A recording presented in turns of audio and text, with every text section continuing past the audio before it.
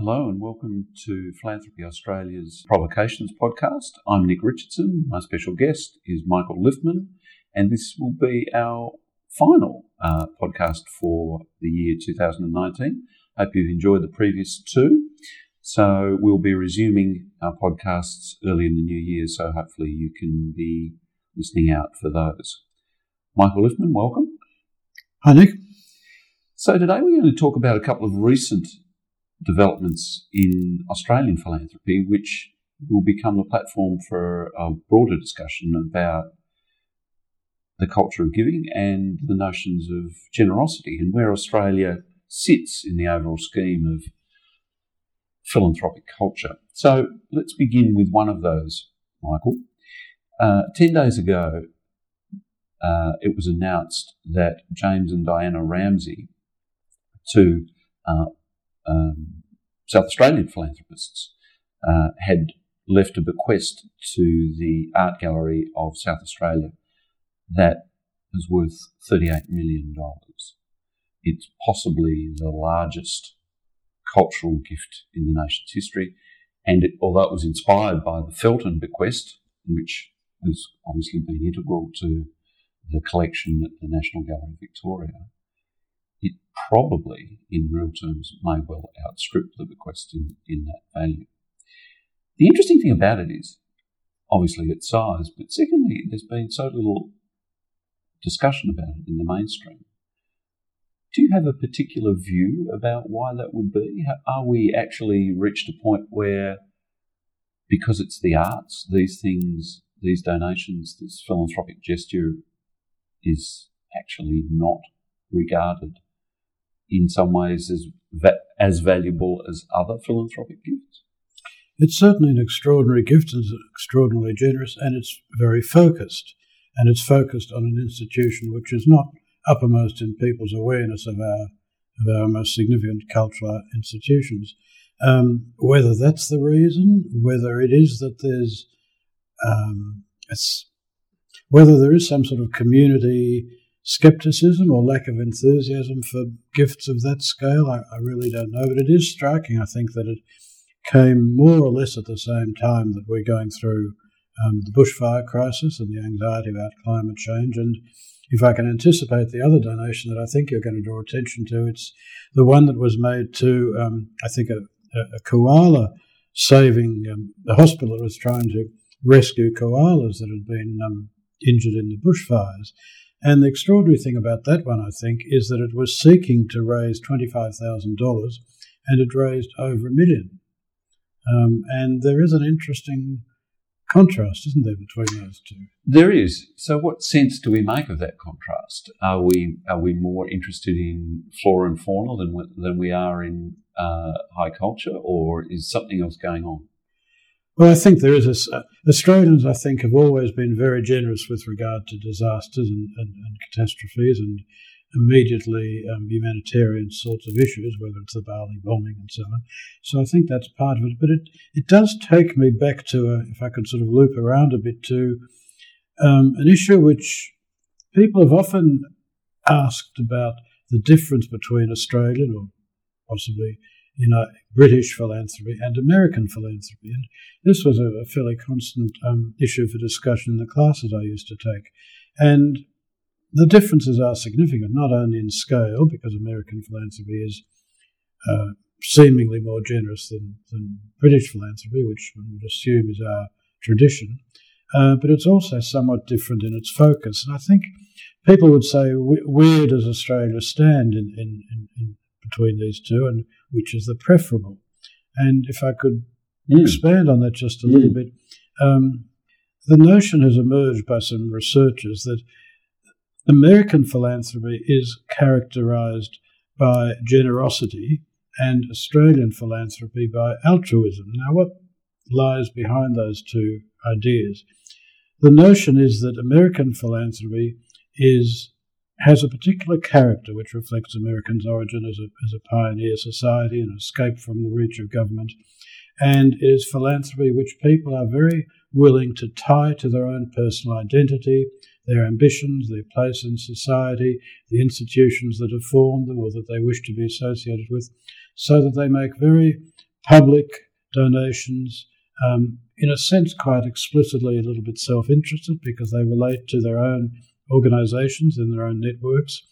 British philanthropy, by contrast, is often described as being altruism, small donations to lots of organisations, but organisations that have no particular connection with people's own identity or lives. So in Britain, the donations are more typically to the Red Cross or to World Vision or whatever.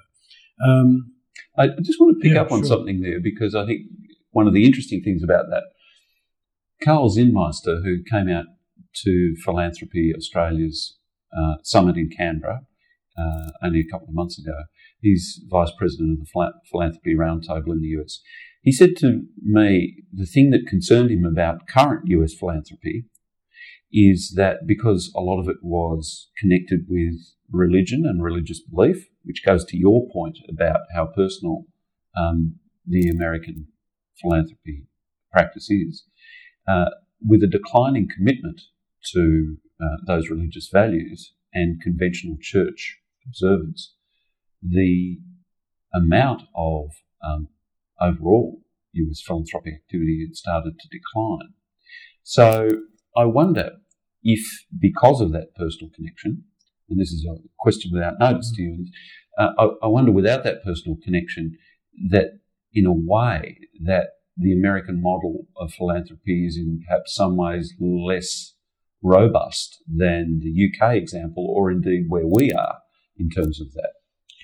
It may well be, but I think the other dynamic in all of this, which we really need to understand, is social media and the new forms of philanthropy which arise out of click philanthropy, where you simply immediately see something that pops up on your screen and quite impulsively, possibly, you'll make that donation. So the menu of opportunities that are before people and the capacity to make an immediate decision is, I think, so different from what it was even 15 years ago that I suspect we're in fairly uncharted territory. Things like possible crowdfunding and so those didn't exist 15 or 20 years ago. It's an interesting thing, isn't it? Because, you know, in the old days you might be in a hotel at 5:45 on a Friday night and the Salvation Army would come by with a war cry and you'd kind of spontaneously donate or not. But there was no receipts or anything like that. It was basically however you felt at the particular time.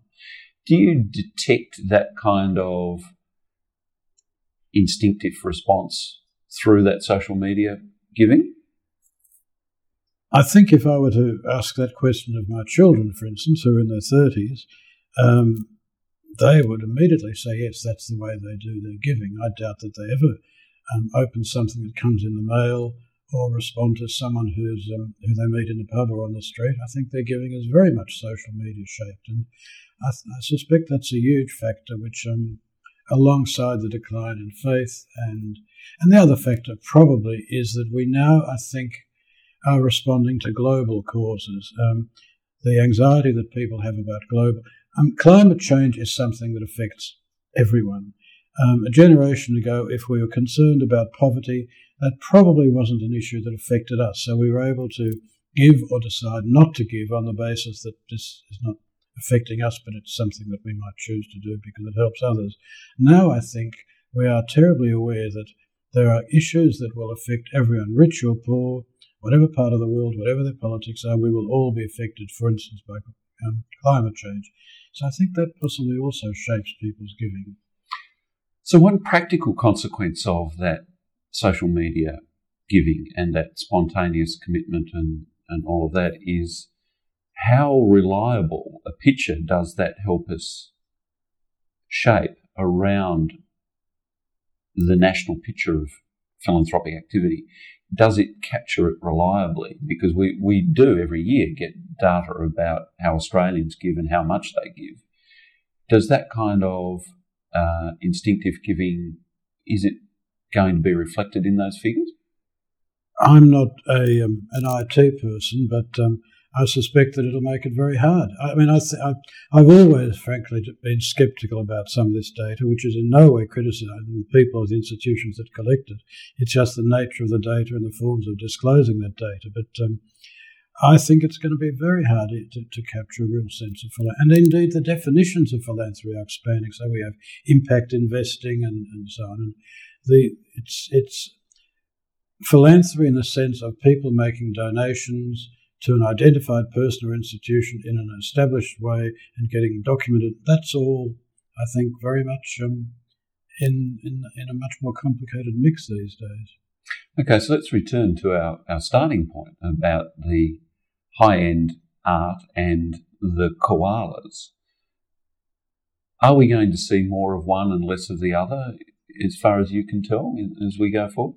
Well, possibly what's happening here is in a sense, confirming the notion of the difference between American giving and British and by extension maybe Australian giving, which is that maybe, and it is very much speculative, but maybe wealthy people who have the capacity and indeed have come to success because of having a focus on their business life or whatever, that focus extends into their giving, so that they give to major institutions that they have some serious connection with, that they can observe, they can possibly join the board or track what's being done, whereas the ordinary household giver doesn't have necessarily that sort of focus or that sort of capacity to give at a level which will make a strategic impact, and therefore they give to causes that they believe in or that they have some sort of feeling about, and give out of genuine good conscience because they want to help. So maybe we have the British, it's no longer the British model, but the British base model applying at the household level, and the American model applying at the wealthy level. This is terribly speculative, I know. Well, it's interesting though, isn't it? Because you mentioned climate change, and obviously and you also mentioned earlier about Australians' generosity, especially with natural disasters. And clearly the drought in this country and bushfires are clearly in many ways linked, whether it be in an environmental sense or indeed in a giving sense. So by donating to both of those causes, or either of those causes, are we also thinking about it in terms of climate change, or are we actually very much that practical response of someone has lost a house, I want to help that community rebuild? I suspect it's the latter, but I guess one would have to look at the organisations that are, well, GetUp, for instance, which is trying to direct its activities at the causes of climate change and preventing climate change rather than at the casualties of it. They seem to get support, but it's probably not the household support. It's probably support from a much more limited and politically active segment of the community. And I think it's the direct assistance to people in need that's always going to be the most effective recipient of support in the Australian community. I think the whole idea of philanthropy and activism is a topic for another podcast. Thank you very much for your attendance and cooperation and involvement in your own podcast, Michael, and I look forward to seeing you again next year. Thank you, Nick. Happy New Year. Season's greetings to everyone. Indeed. Thank you very much, Michael.